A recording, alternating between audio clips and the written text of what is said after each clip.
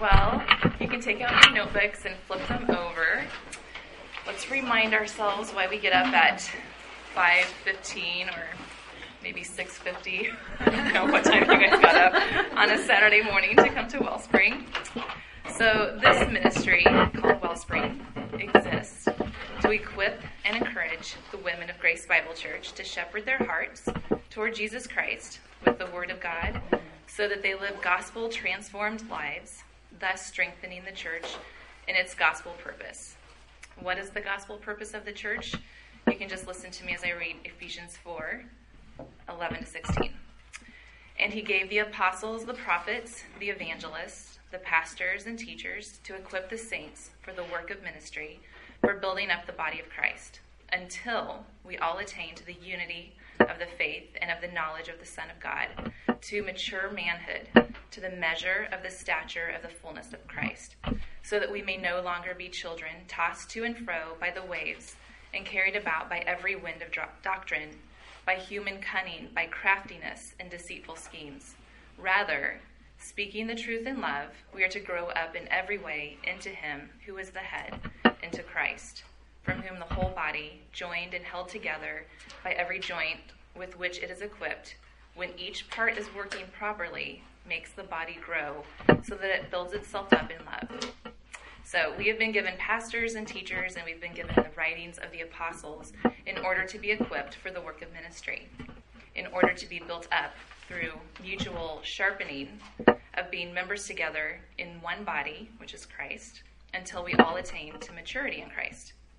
Verse 16 said that this building up takes place when each part is working properly. So Wellspring exists so that each of us as individuals are able to function properly as members of Christ's body, so that we can reach maturity or Christ-likeness together. So that's the purpose. Let's remind ourselves of the disciplines that we employ to that end. We always start with shepherding the inner person of the heart. Another way we can say this is that we are shepherding our minds, shepherding our wills, shepherding the invisible part of ourselves. Discipline 1, she prayerfully shepherds her heart toward God through the Word of God, and in particular, the gospel. Listen again to 2 Corinthians. Excuse me. 2 Corinthians 10:3. For though we walk in the flesh, we are not waging war according to the flesh. For the weapons of our warfare are not of the flesh, but have divine power to destroy strongholds. We destroy arguments and every lofty opinion raised against the knowledge of God, and take every thought captive to obey Christ. There is a war going on in our minds due to our flesh and due to the presence of the Holy Spirit as well, dwelling in us as believers. We should not trust our natural impulses, our thoughts, or our feelings. We need to put our hearts before God's word so that we're able to see where we're thinking in a way that is contrary to God's truth, or even where we are feeling in a way that is contrary to God's truth. Oh, thank you.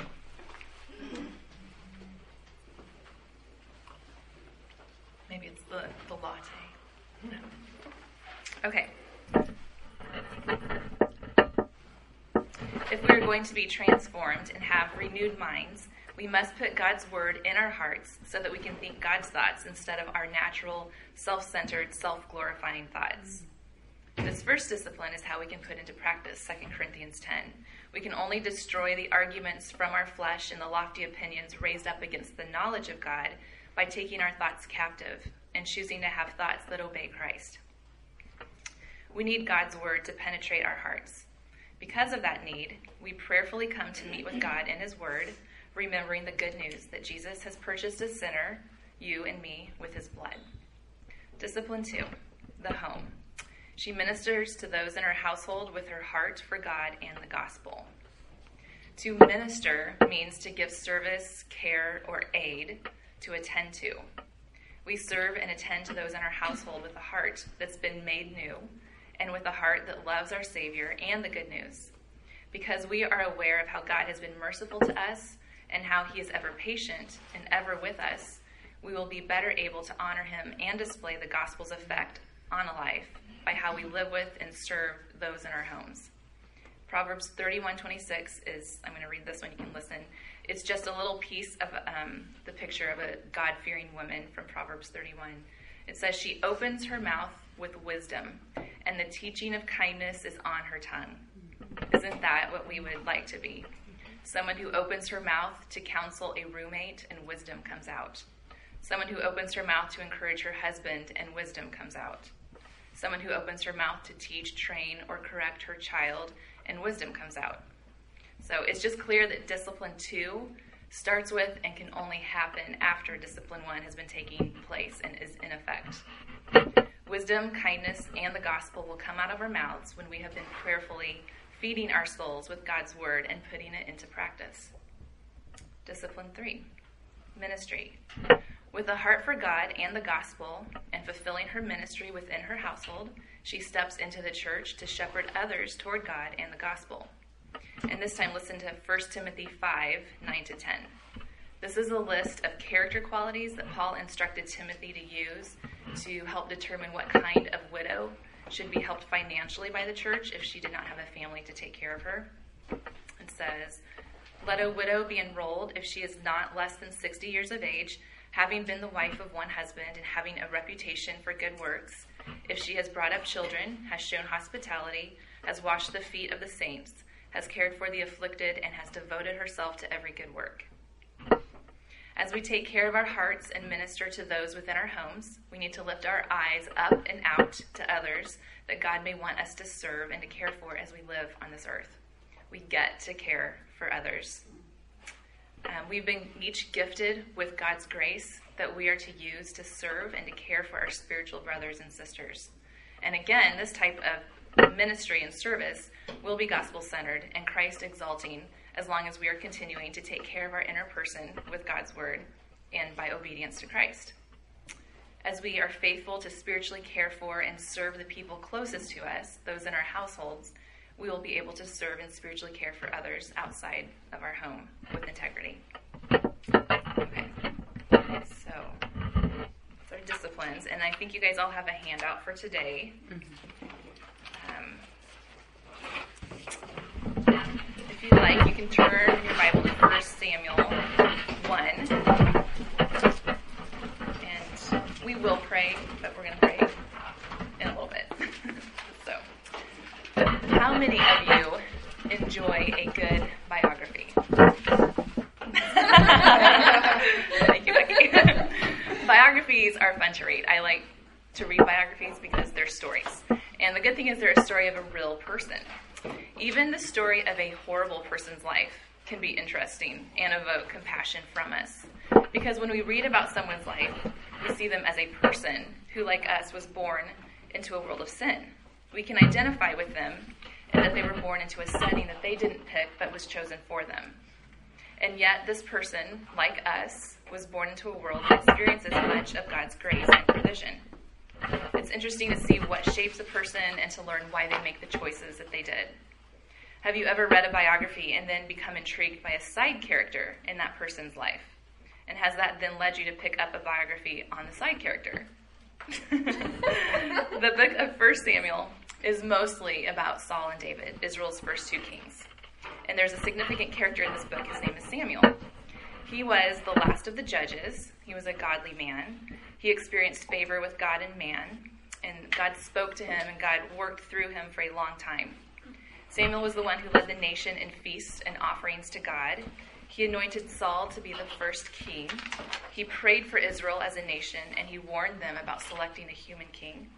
He was the one who passed on God's word of condemnation to Saul, letting Saul know that God was taking away the kingship from him and from his family line. Samuel was also the one who anointed David to be the king after Saul. And at the end of Samuel's life, the people of Israel had nothing bad to say about him. The only charge they could lay against him was that that his sons were not just. Samuel had appointed his sons as judges, and they were taking bribes, and it says they were not walking in Samuel's ways. So Samuel was a good leader in a rough time. And he stands in sharp contrast to Eli, who was the preceding spiritual ruler. He wasn't he didn't have an office necessarily as ruler. He was a priest. But he was the previous spiritual leader in Israel, and he stands in contrast to Eli's sons, who were not godly men. And Samuel also stands in contrast to the preceding leader, which was Saul. So this morning we're going to meet a side character in Samuel's biography. There is a woman behind this man, and it is Hannah, his mother. So I called the title of this lesson, as you can see there, The Holy Spirit's Biography of Hannah. And then I had to just pick a few words to describe her. There's a lot of words. I have so much respect for her after studying this. There are so many words that I could use to describe her, and I had to limit it. And so I picked 4 that just seemed to rise to the top. I said that she is exemplary in humility, in prayerfulness, love, and faith. And so we're going to break this up into 4 sections. The first section is kind of the setting of her biography, and I called this Hannah's hardship.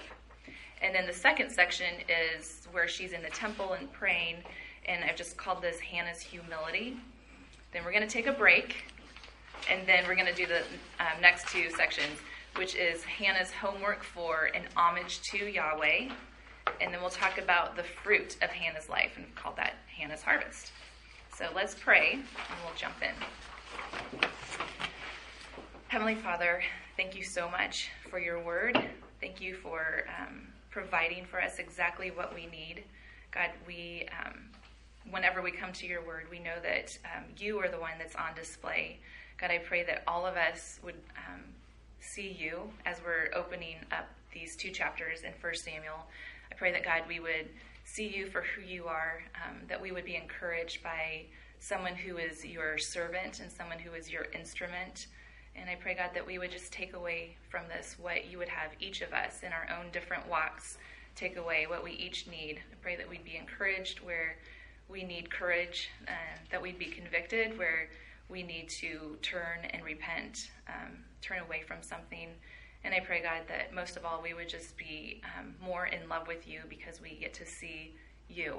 And I pray, God, that our hearts, which are dull and just unworthy of even being able to love you, but that they would. We pray, God, that you would enable us, because you've already loved us first, to love you back and to love you more.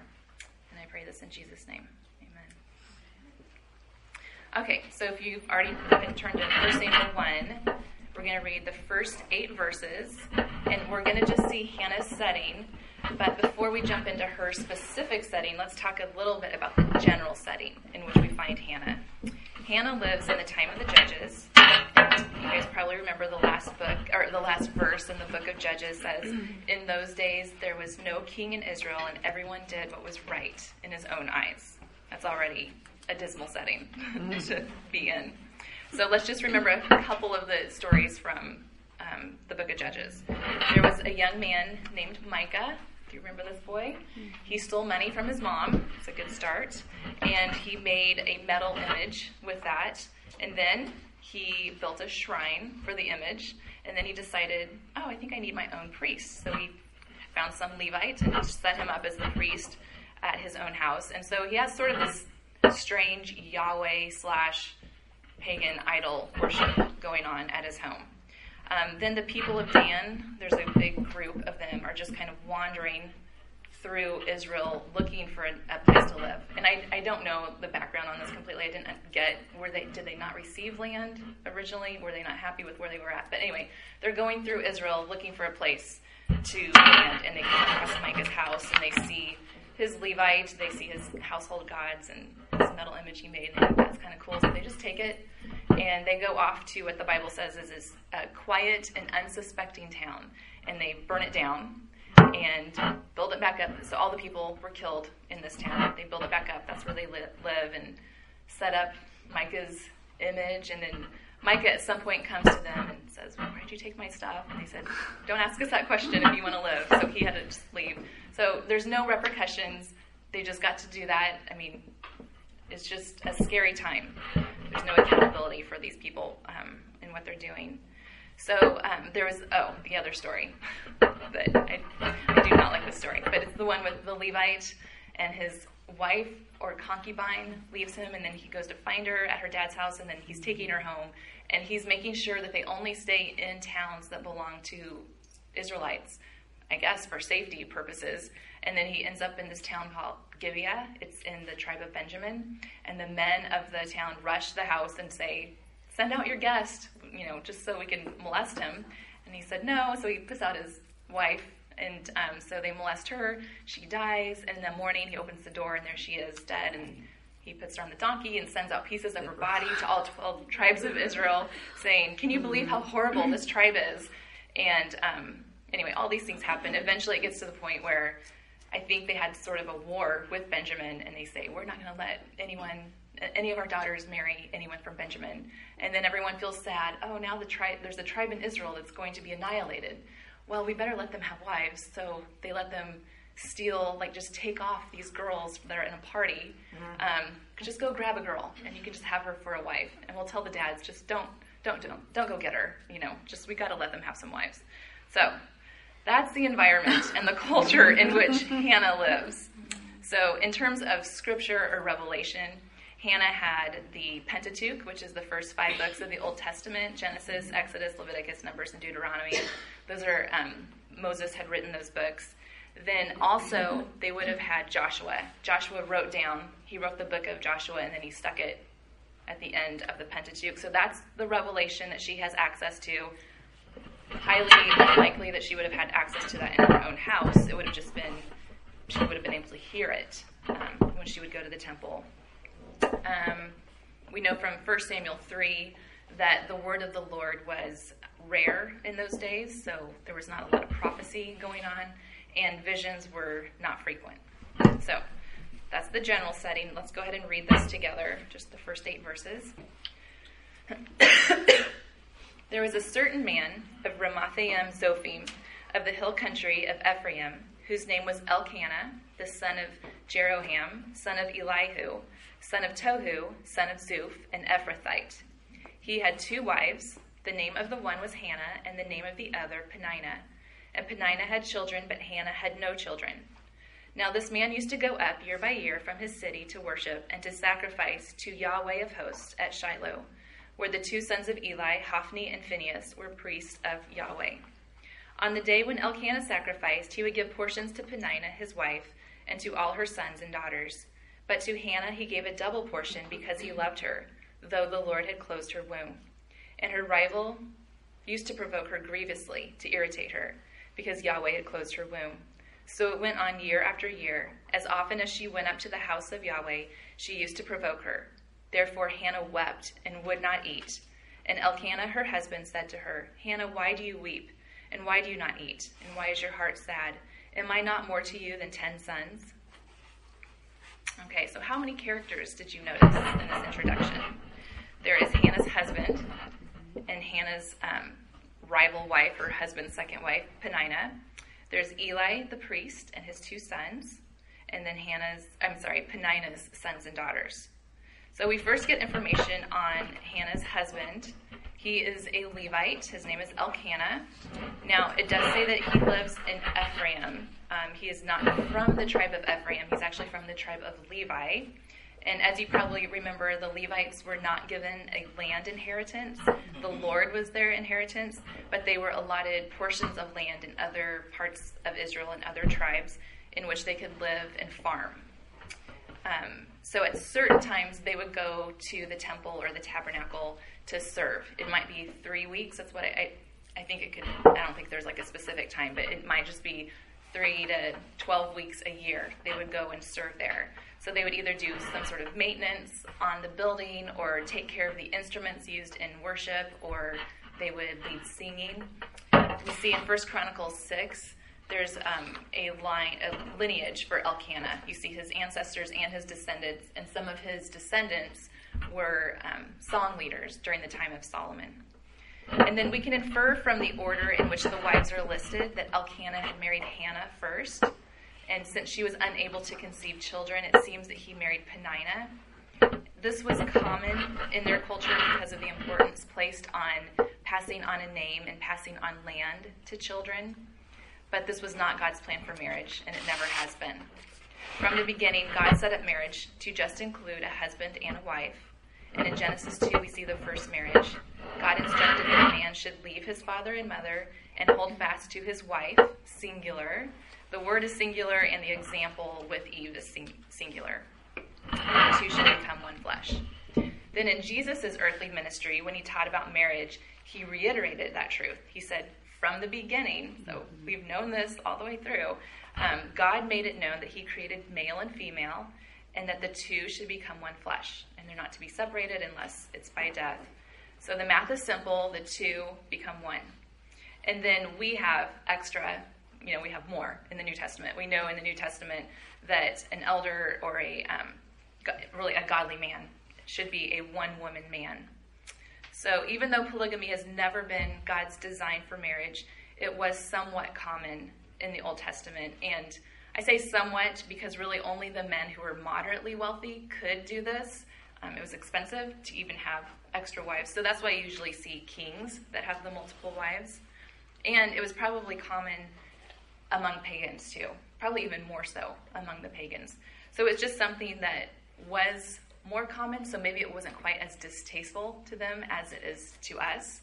And that just made me think, I wonder if there's something, that we know is wrong that isn't as distasteful to us because it's so common, that it should be more distasteful. So this is the reality that we find her in. She is the first wife of Elkanah, and he married another woman to bear children. We also see that Elkanah is a faithful worshiper of Yahweh, and he leads his entire household in this worship. They lived anywhere from 10 to 25 miles away from Shiloh. Shiloh is the town where the tabernacle is located. And I'm kind of interchanging the word tabernacle and temple because the tabernacle was the tent that the Israelites moved with. They carried it around with them as they moved in the desert. So then they set it up, and I think they started building more permanent buildings kind of attached to it. And I think they call that the temple. So I'm calling it both at this point. But anyway, the importance of the tabernacle or the temple is that the Ark of God was in there. And so that is where the specific presence of God was located in Israel. And according to the law, that's the location where they needed to go 3 times a year for feasts and for offerings to the Lord. Only the men were required to go, but this entire family faithfully goes. And we can just infer that this is due to Elkanah's leadership. Elkanah would offer to the Lord sacrifices, and then he would worship, and then he would eat with his family, as the law prescribed. He would give portions to everyone, and then to Hannah, he would give double. So there's a lot of evidence in this biography of genuine love and affection between Elkanah and Hannah. Elkanah loves Hannah, and his love is expressed in actions and in words. He gives double to her, which is his action. He's showing her honor. And he also uses words. He tries his best to comfort her and to help her in her distress. He also seems to respect her as a godly woman and trust her decisions. We'll see that later on in the passage. And even though Hannah wants so desperately to have children, there's no evidence that Hannah is angry with her husband or God for her circumstances. Neither does she revile Elkanah for marrying Peninnah, at least as far as we can see in Scripture. Rival wives occur other times in Scriptures. One example is Sarah and Abraham and Hagar. And Sarah, it was her idea for Abraham to have a Hagar as a second wife to have a child. And then she is the one who becomes bitter against Abraham and Hagar, and it's understandable. However, we don't see Hannah responding in this way. It wasn't right for Elkanah to do this, but Hannah demonstrates humility and an ability to love her husband in spite of his poor decision. It was a poor decision that cost her greatly in her daily life. There is a sweet love, though, between these two, amazingly, in spite of their circumstances. So next we see that Peninnah is not only fertile, but she is feisty. She especially liked to irritate Hannah whenever they would go up to worship God. And it may have been because when they went up to worship, that's when the love between Elkanah and Hannah was so evident to her. He's giving her double. Or it could be that there was a unity in the two, in the husband and wife, when they were worshiping Yahweh that Peninnah didn't share in. So whatever the motive, we know that Peninnah was just relentless in her goading of Hannah. The Bible said that she would provoke Hannah grievously to irritate her because the Lord had closed her womb. Not only was she just relentless in her mocking and just picking at her, she picked something that Hannah was totally not in control of. It was something she had no way to change, and that's what Peninnah was picking at. She was causing excessive sorrow. And that went on year after year, feast after feast, time of worship after time of worship. So what is the result of this setting? Hannah, who is barren but loved, living with a second wife and her children, mocked and provoked by her, desiring greatly to be a mother. Verse 7 says, "Therefore Hannah wept and would not eat." There were laws about not participating in the feast of the Lord if you're in mourning. So it could be that Hannah didn't want to participate in celebrating peace with God when her heart was so distressed. Or it could be that she was just so upset that she physically just didn't feel like eating and couldn't do it. This feast was intended to be a joyful time, a time to rejoice in one's peace with God that he granted through sacrifice. And Elkanah is sad to see her so distressed, so he tries to encourage her. And it even could be that he was making a gentle rebuke to her, just saying, "Look, I love you so much. I mean, there's nothing we can do to change this." They know they can't open her womb on their own, but they do have each other, and he loves her greatly.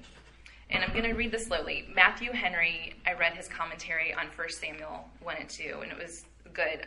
I want to read his words because I like the words that he chose, but they're old words, so I'm going to try to read slowly so you can get the most out of it.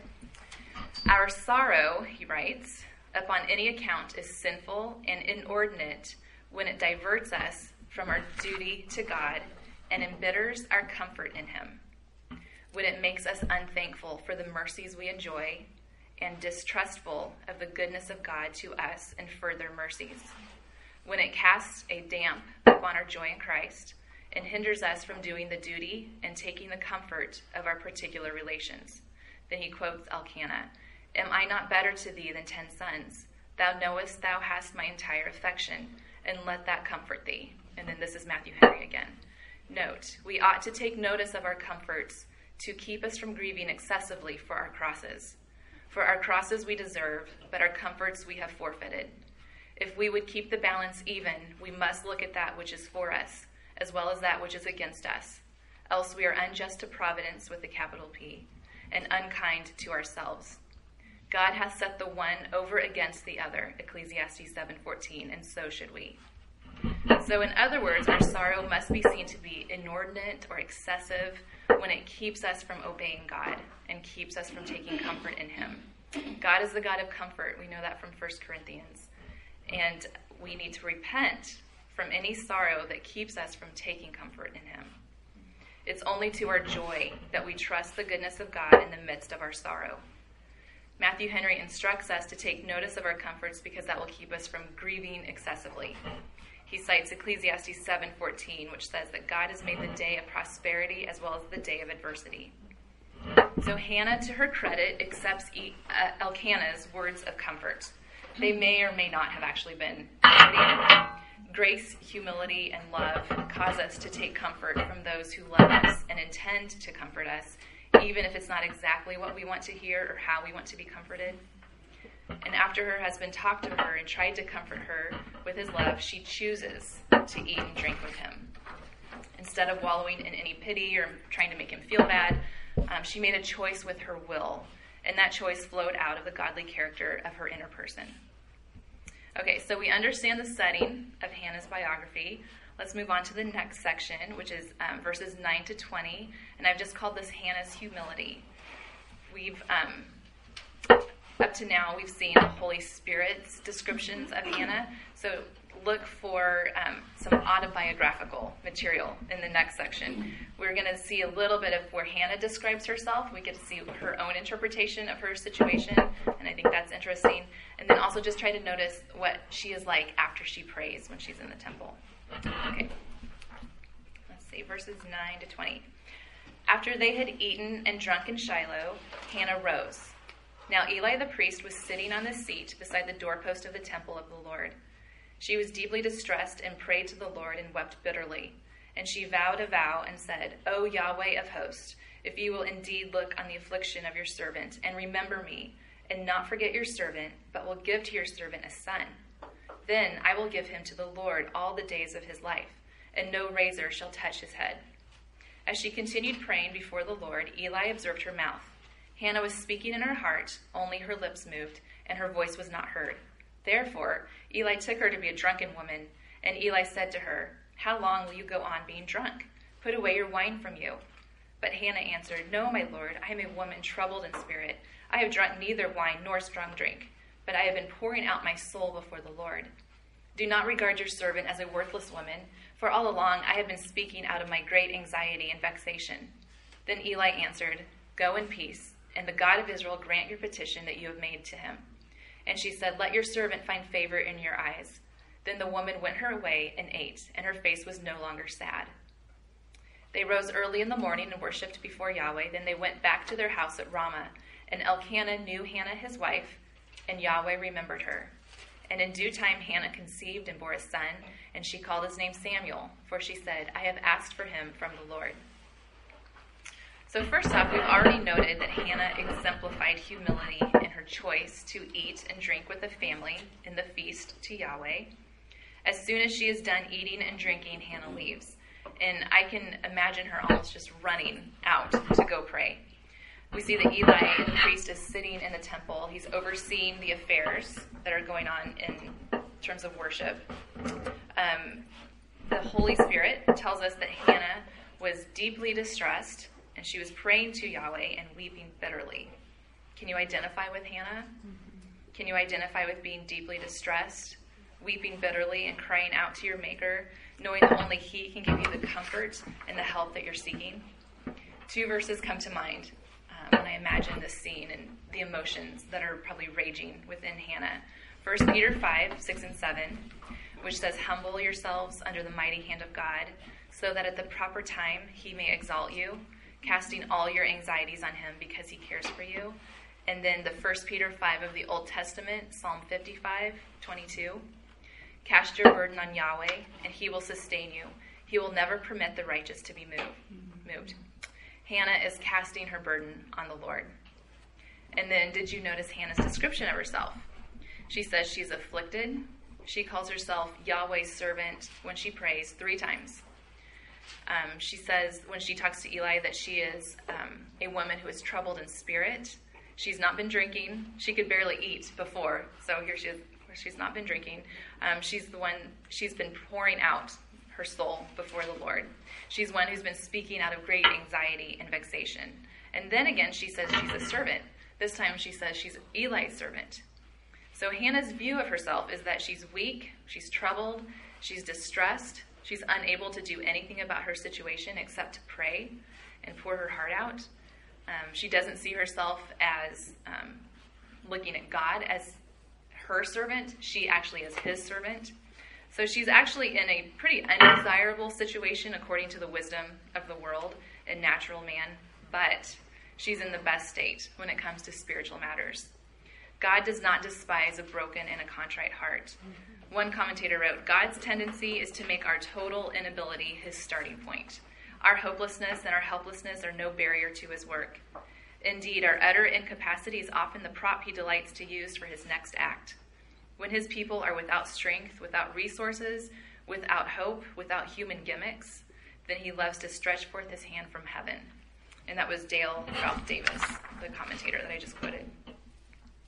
So there's some encouragements we can take away immediately from this biography of Hannah. God used the intentional, mean-spirited provocation of Peninnah, as well as Hannah's own barrenness, to drive Hannah to desperate prayer. Her heart was in agony, and she knew of only one recourse, and that was prayer. She cast herself upon Yahweh and poured her soul out to Him. Not only can you and I most likely identify with Hannah in this agony and brokenness, but there is someone who can identify perfectly and to an even greater degree. Notice the parallel with Jesus. Jesus was in agony of spirit when He was in the garden before He was arrested. Luke 22:44 says, "And being in agony, He prayed more earnestly." Hannah's agony of heart, or our own, certainly can't be put on the same level as Jesus' agony over the anticipation of bearing sin and its just punishment. But we can be encouraged that our sympathetic Savior knows what it's like to be in agony of spirit. It led Jesus to pray more earnestly. And if that's what He did, that's certainly what we need to do. That's what Hannah did. Then also notice the specific request that Hannah makes of Yahweh. Verse 11 is actually a vow that she's making. She's saying, "Lord, if you give me this, then I'm going to promise something back to you." So she asks 3 things of Yahweh. The first thing she asks is that Yahweh would look on her affliction. It's like she's saying, Lord, I know you know all and you see everything, and I can make an appeal to your mercy and loving kindness and ask you to notice and look on my affliction. It's hard for me and it's heavy. Please look at this and see my broken heart. And then secondly, she asked that Yahweh would remember her and not forsake her, or not forget her. Please remember me, your servant. I am yours. I belong to you, and my role is to serve you. I don't see you as my genie in the bottle or as my servant. I am yours, and I am asking you to remember me and not forget me in light of what's troubling my heart. And thirdly, she asked specifically for a son. She doesn't ask for many children. She asks for one. She would be happy with just one. She prays specifically for a son because she wants to be able to raise a son up who can serve God and belong to Yahweh's service in a special way for the entirety of his life. That would be joy to her. She would love to have a child whom she could love and train and then give back to God. She promises that she would give him back to Yahweh and that she would keep him under a Nazirite vow the whole of his life. Verse 12 says that Hannah continued praying before Yahweh. So there's more that Hannah was praying privately to the Lord than what is recorded. We can just imagine and fill in what we think she might have been praying and asking for. We don't know exactly what was coming out of her heart, but we do know that Hannah has confidence in God's ability and willingness to hear her prayer. It is according to his character to hear the prayer of the humble and the destitute and to take notice of hearts that are wholly his. She belongs to God and she trusts him, and she feels the freedom to ask for the deepest desire of her heart. So Eli sees her mouth moving. He doesn't hear any words, and he assumes the worst. And he's very wrong. Eli's assumption is understandable when we consider the way that sin was abounding and the way it was manifested in that culture, and maybe even especially in the temple. His sons were not godly men. They had no regard for the Lord. It says that they didn't know him. It was kind of like, we're priests and we're just here, and they would take things by force. People would bring in an offering or a sacrifice, and you know how it says the fat is the Lord's. It was supposed to be burnt offers. They would just take it by force and just say, this is ours. And we know Eli was large. One commentator said, it seems like they were gorging themselves on people's offerings that they were bringing into the temple. So they just had disregard for the Lord. Not only in terms of the sacrifices and the offerings, but his sons were sexually immoral with women who came into the temple to worship. It may have been under the guise of worship, or maybe they're just mixing in pagan practices with the way they think they should worship Yahweh. So in some ways, it's understandable that Eli is suspicious of Hannah and would assume the worst about her, but he's not off the hook. And I think there's a good reminder for us here. Proverbs 18:13 says that if one gives an answer before he hears, it is his folly and shame. And Eli indeed acted foolishly. He rebuked Hannah, and he was completely wrong. But here again, we get to see the grace and the humility that reside in Hannah's heart. Hannah could have looked at her situation this way. She could have made a list of all the horrible things that were going, her way, not going her way. So she's been unjustly provoked by the second wife that her husband took for years. And it's over something she has no control over. She wants to be a mom, and month after month, she's reminded that she's not and that she can't be, at least for another month, and that's discouraging. And here she is, feasting with her family, and then her husband probably very gently and lovingly sort of rebukes her, just saying, okay, let's not be excessive in our sorrow. I love you. And even a gentle, loving rebuke can have a sting that you could choose to feel sorry for yourself over. And then she could have thought, okay, and here I am just trying to pray and pour my heart out before the Lord, and the spiritual leader in Israel is coming to me and accusing me of something that's like not even close to what's right and going on.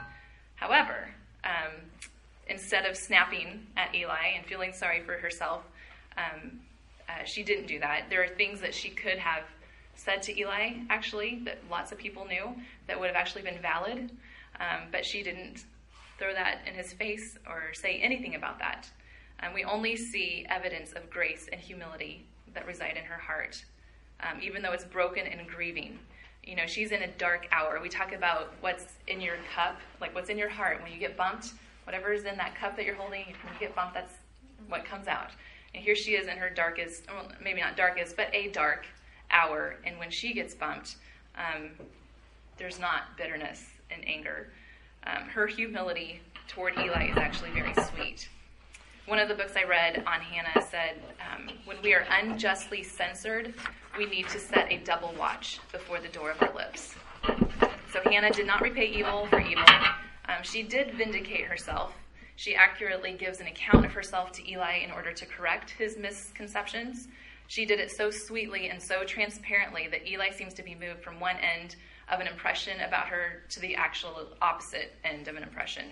So she tells him that she hasn't been drinking. She's troubled in spirit, and so she's here pouring out her soul before the Lord. And she's speaking out of anxiety and vexation. And she calls herself Eli's servant. She sees him as an authority, and she honors him in that role, and then she speaks to him according to the respect that she has for his position. And notice that Hannah doesn't feel the need to tell her tale of woe to anyone other than Yahweh. She doesn't take this opportunity to tell Eli specifically what she's been asking God for in order that he can pray with her. It's not wrong to have other people pray for us. I know that would be my tendency to tell it, but she knows that she's left her request with Yahweh, with the only one who can do anything about her situation, and it just demonstrates where her faith is placed. She doesn't seem to lay the burden of her unmet desires on her husband or on Eli, and it just shows her trust in the Lord, her faith, and her humility. Okay, so back to the story. Eli, to his credit, is not really defensive in explaining himself to Hannah and why he made such a horribly wrong rebuke. He just seems to turn 180 degrees, and he basically gives an amen to her prayer. And it's a prayer that he doesn't know the specific details of, but he does seem to be convinced that the woman who's making this appeal to Yahweh is humble and godly. And he truly believed her to be innocent of the matter that he had rebuked her for. And so he said, so be it, to her prayer, and he hoped that God would answer it. So now we're to the part that I find so encouraging. Hannah leaves the temple, and it says she ate, and her face was no longer sad. Was Hannah pregnant? No. Was she certain that God was going to allow her to conceive? I don't think so. And this is encouraging because we know it's possible to have joy without the desires of our heart being met. We can cast our cares on the Lord and walk away with a joyful countenance. It's possible. Matthew Henry, in his commentary again, writes, Hannah believed that God would either give her the mercy she had prayed for or make up the want of it to her some other way. So she didn't have a promise that Yahweh was indeed going to give her what she prayed for. I don't think that Eli's reaffirmation of her prayer was like a special revelation or something that she could bank on. It doesn't say anything about that. Her countenance changed because she had poured her heart out and her soul out to the Lord, and she trusted him and knew that he would do what is right. So the next morning, the family rises early to worship before the Lord, and then they went back home to Ramah. And it seems that right away, Hannah experiences answers to her prayer. Verse 19 says that Elkanah knew Hannah, his wife, and the Lord remembered her. It's exactly the same wording from her prayer. She asked Yahweh to remember her, and he did. He knows the details of our lives. He sees it all. He remembered Hannah, and she conceived. And she had a son, the son that she had asked for. And what did she name him? She gave him a name that would remind her every time she called him to her, every time she said it, that God had heard her prayer. She named him Samuel, which means, I have asked for him from Yahweh. Samuel's name would also be a reminder to Samuel himself of the prayer that his mom had made for him before he was even created. And it would remind him of her dedication of him to Yahweh for all the days of his life. One of the commentators that I read gave a little personal account of his life when he was a boy. He was from a family of 5 boys. He was the youngest, and he said his family was pretty consistent in family worship. His dad would lead it, and every now and then his dad would travel for work, and so his mom would lead it. And he said, I always half dreaded the days that my mom would lead family worship. And he said the reason was she would read the word, and then she'd pray for each of us boys by name specifically. And so just go down the list. And he said to hear his mom's heart expressed in prayer to the Lord for each of them, knowing that they were hers, but there was nothing she wanted more for them than that they belonged to the Lord, just moved him so much that he was often in tears. And he was the last one, and he said he hated to have tears in his eyes. for his brothers to see at the end.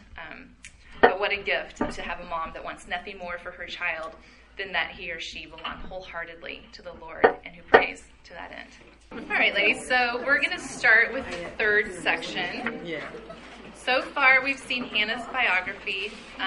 In her biography, we've seen the setting, which is her hardship. We've seen her humility on display in her prayers and in her interactions with the Lord, with Eli, with her husband, even in the name that she gives her son.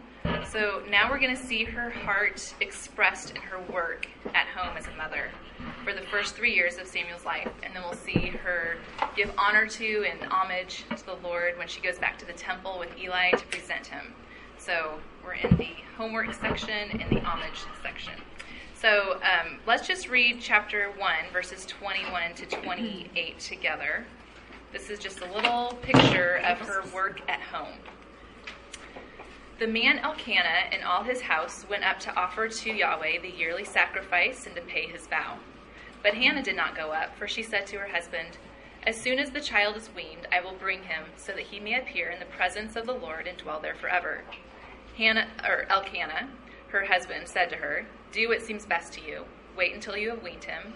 Only may Yahweh establish his word." So the woman remained and nursed her son until she weaned him. And when she had weaned him, she took him up with her, along with a 3-year-old bull, an ephah of flour, and a skin of wine.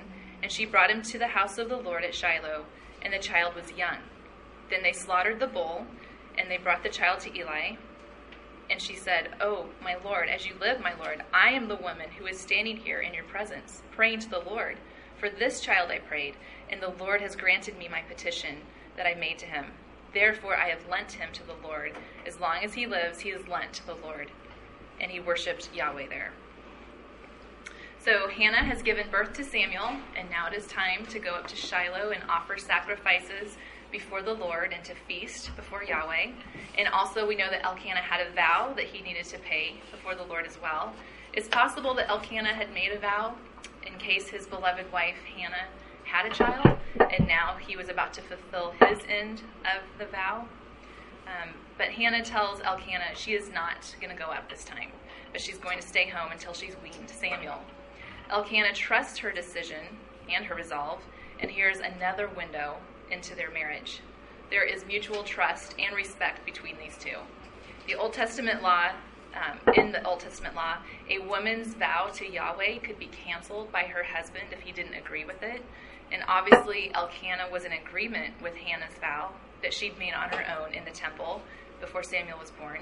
So Elkanah just says, "Do what seems best to you, only may Yahweh establish his word." That phrase troubled me. Not troubled me, I just was like, what does that mean? Did he have some extra revelation from the Lord? Did God speak to them? Most of the commentators don't think that was the case. It was probably just Elkanah's way of saying, may God keep Samuel safe through any of the dangers of infancy, so that this vow that Hannah made, which seems to be being answered by the Lord in the fact that he's given Hannah the son and Elkanah the son, may God just keep him safe so that this vow can come to fruition. It's not just that, now her vow was answered, her prayer request was answered, she has a son. It hasn't come to fruition yet because he hasn't been presented to the Lord and lent to him. So Elkanah is probably just saying, may God keep him safe, and may he be able to grow and be able to make the vow come to fruition. So Hannah's homework is very important to her. She most likely nursed Samuel until he was 3 years old. She had a short time to take care of him and to hold him and to enjoy him and train him. She wanted to make the most of the time that she had and not leave him with anyone else to nurse him while she left to go to Shiloh to worship. Now, I'm not really sure why she couldn't just take him with her. I think that's what we all think, just take the baby with you. But everything I read, that wasn't even an option. It was there were two options. One, she could leave him at home with servants and someone else would nurse him, and then she would go worship in Shiloh, or she would stay home and take care of him. So she obviously chose the latter. And all that we can observe concretely from the text is that during these 3 years, she made staying home and nursing Samuel her priority. We know that Samuel had to be prepared at home for what he was going to do with his life. Think about what kind of training must have been taking place so that a 3-year-old boy is not left kicking and screaming and crying after his mom when he's dropped off at the temple. And he's not just being dropped off to be taken care of. He's being dropped off so that he can serve and help out. So I have to believe there was a lot of training going on regarding authority and obedience, so that when Hannah's and Elkanah's authority over Samuel is now transferred to Eli, it's not a surprise to Samuel. He's prepared for it. He knows what he's about to do, or some of what he's supposed to do anyway. So Hannah was the first one to teach Samuel about the Lord. She was the one who directed his learning and his interest. She was intentionally preparing him for a lifetime of service to Yahweh. When it was time and Samuel was weaned, Hannah and Elkanah take Samuel along with sacrifice offerings to the temple in Shiloh. And there is no sense of sorrow or sadness in this scene. There's only joy and exaltation of God and a sense of amazement at God's kindness to them. This is where we see the greatest evidence that Hannah's desire for a child was not idolatrous. She was not asking just to get something that she wanted. Hannah herself was given to the Lord. Remember, she calls herself Yahweh's servant 3 times. She wanted the privilege of giving herself to a child in order to give that child back to Yahweh. And that just brings some questions to mind. Why do you want to be a mom? What do you think motherhood is about? Am I passionate about motherhood for the reasons that Hannah was? And is your goal in parenting to honor God and to affect the next generation for godliness by training children in the fear of the Lord for their own benefit as well as for others? This is what John MacArthur said about Hannah and her parenting in a sermon that he gave on 1 Samuel. A godly mother presents her child to God. When you bear a child, ladies, that child belongs to God as much as Hannah's child did. That child is a heritage from the Lord, not your own, but a treasure which you manage for his glory. A godly seed for which you are to influence society from the bottom up. Women don't need to be president. Women don't need to be congresswomen. Women don't need to be the head of corporations. Women don't need to run the church. All women need to do is raise godly children, and they'll affect society in a way they never could any other way.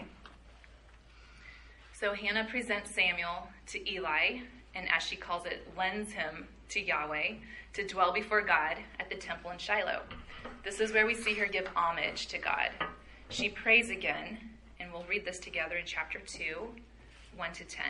And as I read it, just try to pay attention to notice what specifically Hannah knows about the Lord. And Hannah prayed and said, "My heart exults in the Lord. My strength is exalted in the Lord. My mouth derides my enemies because I rejoice in your salvation. There is none holy like the Lord. There is none besides you. There is no rock like our God. Talk no more so very proudly. Let not arrogance come from your mouth. For the Lord is a God of knowledge, and by him actions are weighed. The bows of the mighty are broken, but the feeble bind on strength. Those who were full have hired themselves out for bread, but those who were hungry have ceased to hunger. The barren has borne 7, but she who has many children is forlorn. The Lord kills and brings to life. He brings down to Sheol and raises up. The Lord makes poor and makes rich. He brings low and he exalts. He raises up the poor from the dust. He lifts the needy from the ash heap to make them sit with princes and inherit a seat of honor. For the pillars of the earth are the Lord's, and on them he has set the world. He will guard the feet of his faithful ones, but the wicked shall be cut off in darkness. For not by might shall a man prevail. The adversaries of the Lord shall be broken in pieces. Against them he will thunder in heaven. The Lord will judge the ends of the earth. He will give strength to his king and exalt the power of his anointed." This time, Hannah's prayer is not silent, just between herself and God alone. It's a praise that's spoken, and it's meant to be heard. It is to Yahweh, and it's for the benefit of those who are near enough to hear. And we can add that who get to hear through Scripture. She wants to give praise where praise is due. She says that her heart exalts and that her strength is exalted in Yahweh. God has answered her prayer, and she who was without strength, who was desperate, unable, grieving, vexed, distressed, she has strength. But it's a strength that's been given to her from God. It's not her own. And then notice that the object of Hannah's praise is Yahweh, which seems obvious because it's a prayer, but she doesn't even mention Samuel. So Samuel's not the object of this praise. She seems to overlook the gift, and she just praises the giver. And I'm actually struck by the lack of mention of Samuel. Hannah didn't speak about how wonderful and smart and handsome this miracle baby was. She was just truly more in awe of God, the one who had given her the gift, than in awe of the gift itself. Matthew Henry writes, "Every stream should lead us to the fountain. There may be other Samuels, but no other Yahweh." What does Hannah know about Yahweh? Well, she knows that there is no one who is completely holy, which means set apart. He is the only one. He's also a rock. That means he's stable and he's a protector. Hannah had found relief and comfort in that aspect of Yahweh. He is all-knowing or omniscient. Verse 5 says that Yahweh is a God of knowledge, and he weighs the actions of men. He sees into the heart, and he can observe the motives behind the actions. So because of that, there's no room for arrogant speech from the mouths of mere men. She knew that God was intimately knowledgeable of her heart, as well as every other human heart that existed. Then in the rest of her prayer, she talks about God in relation to different categories of people. There are positive categories and there's negative categories, and even the ones that you might say are positive, they actually may be a negative. So she talks about the mighty, those who are full, those who have borne 7 children, the wicked, and the adversaries of Yahweh. Then she talks about the feeble, the hungry, the barren, the needy, the poor, the faithful ones who belong to Yahweh. So there are people who are strong, who lack nothing in worldly comforts, who have all they've desired, but in a moment, Yahweh can change their situation. It's just as easy for him to make the poor, the hungry, and the barren wealthy, full, and abounding with children, as it is for him to take those who have everything and for it to be gone in a second. All these categories have one thing in common, that God is in control of their circumstances and can change their setting in a second according to his will. Yahweh kills and brings to life. He brings down to Sheol and he raises up. He makes rich and he makes poor. So regardless of our situation, we can be sure that we are in God's hands. We are not the masters of our own fate. The earth belongs to him, and he's the one who sustains it and supports it. Then notice the personal comfort we can take in verse 9. It says, he will guard the feet of his faithful ones. So no matter what situation or circumstance we find ourselves in, we can trust that the Lord is guarding our feet, which means he's protecting our way, our path that we're walking. It's for our good because he's good and because he's merciful. So he's in control of the circumstance, but that's not all. He's actually guarding and protecting our specific way for the ones that belong to him. As dismal as a situation may be, we can trust that God has not just dropped us into a hard situation without care. He is actually protecting our specific path that we're walking. And this is actually not true for God's adversaries. He is not protecting their feet. He's in control of their circumstance, yes, but protecting their way, he's not. So it's different. Those who are against him, their paths will be cut off in darkness. It's almost like their path, which is comfortable and strong and luxurious, it's like it just hits into a wall, and it's just, there's utter darkness. There's no place, they don't find themselves in any place but darkness and being broken in pieces, judged by Yahweh.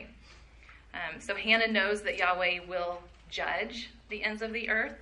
She also knows that Yahweh will give strength to his king, which is an interesting reference because there is no king in Israel. She has heard that there's a promised seed that was specifically promised to Eve, that there would be a seed that would set people free from Satan's tyranny. She knows that from Moses, I can't remember which book it was in, but he says that the scepter will not pass from Judah, so she knows that there is a king that's going to come from the line of Judah that will reign forever. So she's looking forward to this promised king. And she also talks about God's anointed. The English word Messiah that we have actually represents the Hebrew words that she uses here for anointed. And so she has some sense of looking forward to a king, looking forward to a Messiah. Hannah's prayer reveals a heart that's grounded in the knowledge of God's sovereign macro rule over the universe down to his micro rule over the circumstances of each individual. She knows that God is kind and that he's specially protective of his faithful ones as they live and move upon the earth. And he also has a long-term plan for all of human history, and it culminates in this anointed, or this Messiah, the anointed king from Yahweh.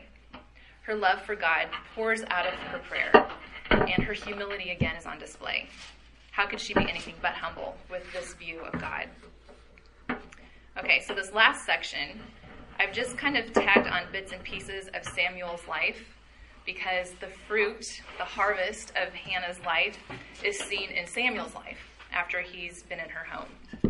Samuel's godly influence over the whole nation is fruit that's produced by God. So though it's ultimately God who gets the credit, the sowing of the seeds and the watering of those seeds was Hannah's God-given work. Samuel's character and the life of ministry that he had is not a small thing. God used Samuel to set the foundation for a new stage in Israel's history.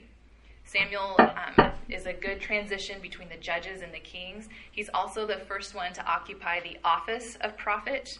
Up till now, God had been speaking through people at different times, but he didn't just pick one person and speak through them consistently. And by that, I don't mean there was only one prophet at a time, but just that he would just speak through people kind of seemed randomly. It wasn't random. But now he's picked one person that he's speaking through over and over. So look at verse 11, which I think in your outline was included in the previous section. I don't know, but we're going to include it here. We're just going to read the rest of what we see about Hannah, and we're going to read a little bit extra about Samuel. So verse 11 says, "Then Elkanah went home from Ramah, and the boy ministered to the Lord in the presence of Eli the priest." So again, we see the immediate fruit of Hannah's training, and that Samuel was actually a blessing to have around the temple. Even as a 3-year-old, he must have been obedient and able and willing to help with little chores that were age appropriate. One book suggested that maybe he opened doors. He could probably retrieve things for Eli, for the other priests. Then we see after verse 11, there's a little section here about Eli's worthless sons. So we read about them and what they're like, and then it goes on almost like in contrast. Okay, verse 16, now we're going to talk about Samuel. So we have Eli's sons, then go ahead and pick up in verse 16. "Samuel was ministering before the Lord, a boy clothed with a linen ephod, and his mother used to make for him a little robe and take it to him each year when she went up with her husband to offer the yearly sacrifice. Then Eli would bless Elkanah and his wife and say, 'May Yahweh give you children by this woman for the petition she asked of the Lord.' So then they would return to their home. Indeed, the Lord visited Hannah, and she conceived and bore 3 sons and 2 daughters." And that's the end of the biography of Hannah. That's the last we know about her. "And the young man Samuel grew in the presence of the Lord." And then you can go on down to verse 26. "Now the young man Samuel continued to grow in both stature and in favor with the Lord and also with man."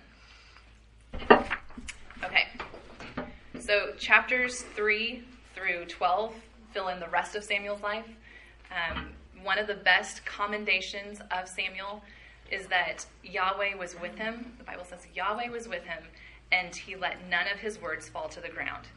So Samuel truly heard the words from God, and then he faithfully delivered them to the nation, or maybe to the specific individual, depending on who God wanted him to talk to. And he was faithful with that. Samuel walked in the ways of Yahweh. He was trusted by the people, and that included Saul, the first king. Saul trusted him, and David trusted him. Saul didn't always do what Samuel said, what God had revealed to him that he needed to do, but he did trust him. And after Eli died, the priest, the Ark of the Covenant was taken. It was captured in a war. So then Shiloh no longer was the place where the presence of the Lord was dwelling, in terms of the Ark. And so things just got scattered at that point. But at that point, Eli, I don't know how old he was. It says he was a young man, but it was saying he was a young man earlier in the text when he was still a boy. So he was a young man, and he was at that point going around like a circuit where he'd go to probably 3 or 4 different towns, and he would judge there. So he'd make decisions for the people and help them and just daily life, but he's also doing spiritual leadership in those places.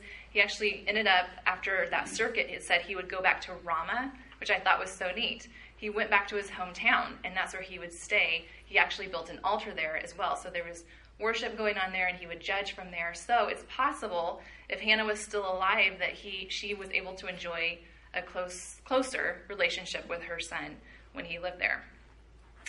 So the nation was in desperate need of godly leaders during Hannah's day.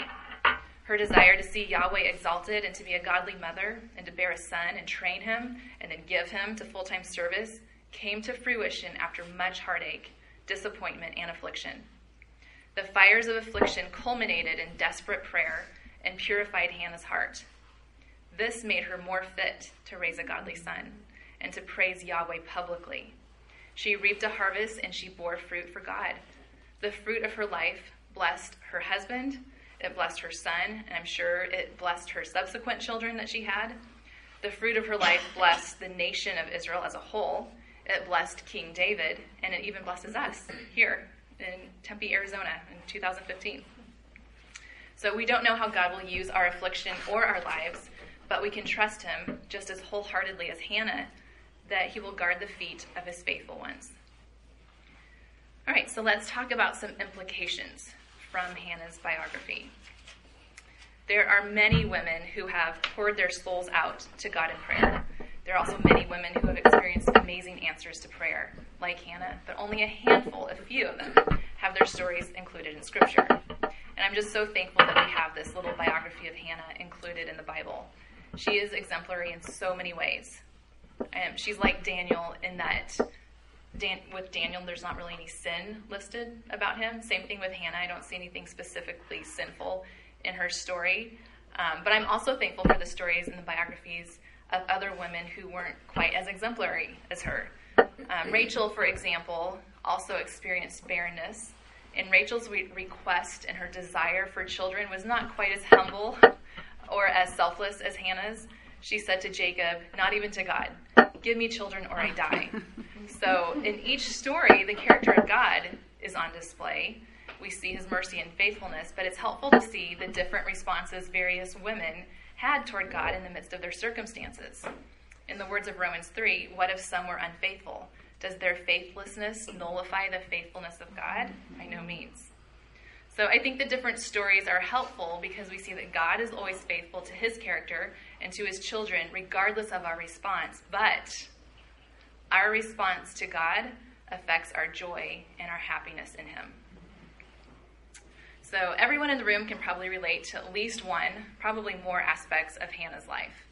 You can think of, are you living with affliction of some sort, or maybe childlessness, not receiving something that we deeply desire, maybe being married to a man who loves God, but whose sinful decision is creating a difficult living situation, raising a little one, desiring to see God glorified in your children's lives and in society, pouring out your soul to the Lord, worshiping him.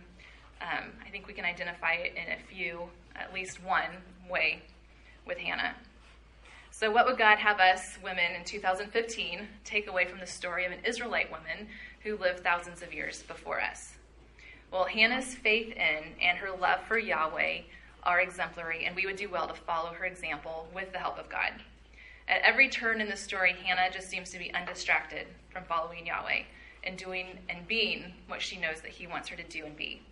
She doesn't seem to get distracted with the personal attacks by Peninnah. She's definitely upset by them, but it doesn't seem like she gets off focus and starts looking at Peninnah and gets distracted with her as a person.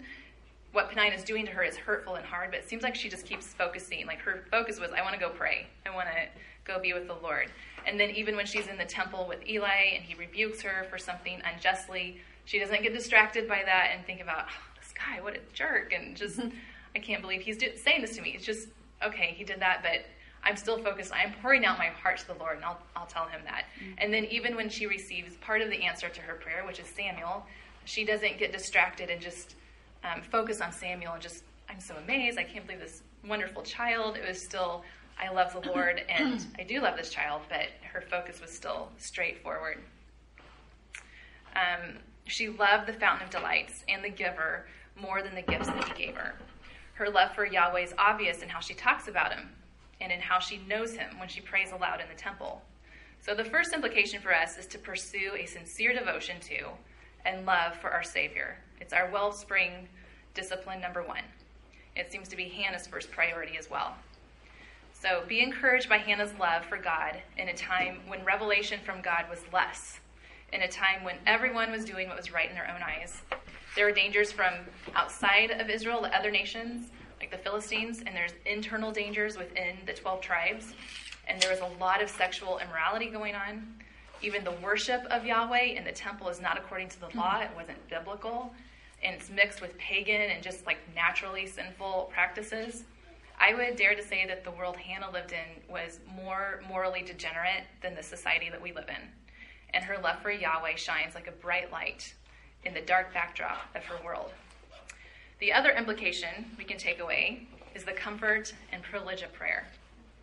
God has given us access to himself through Christ. We can come before his throne boldly because we are counted righteous, because Jesus has traded his righteousness for our condemnation.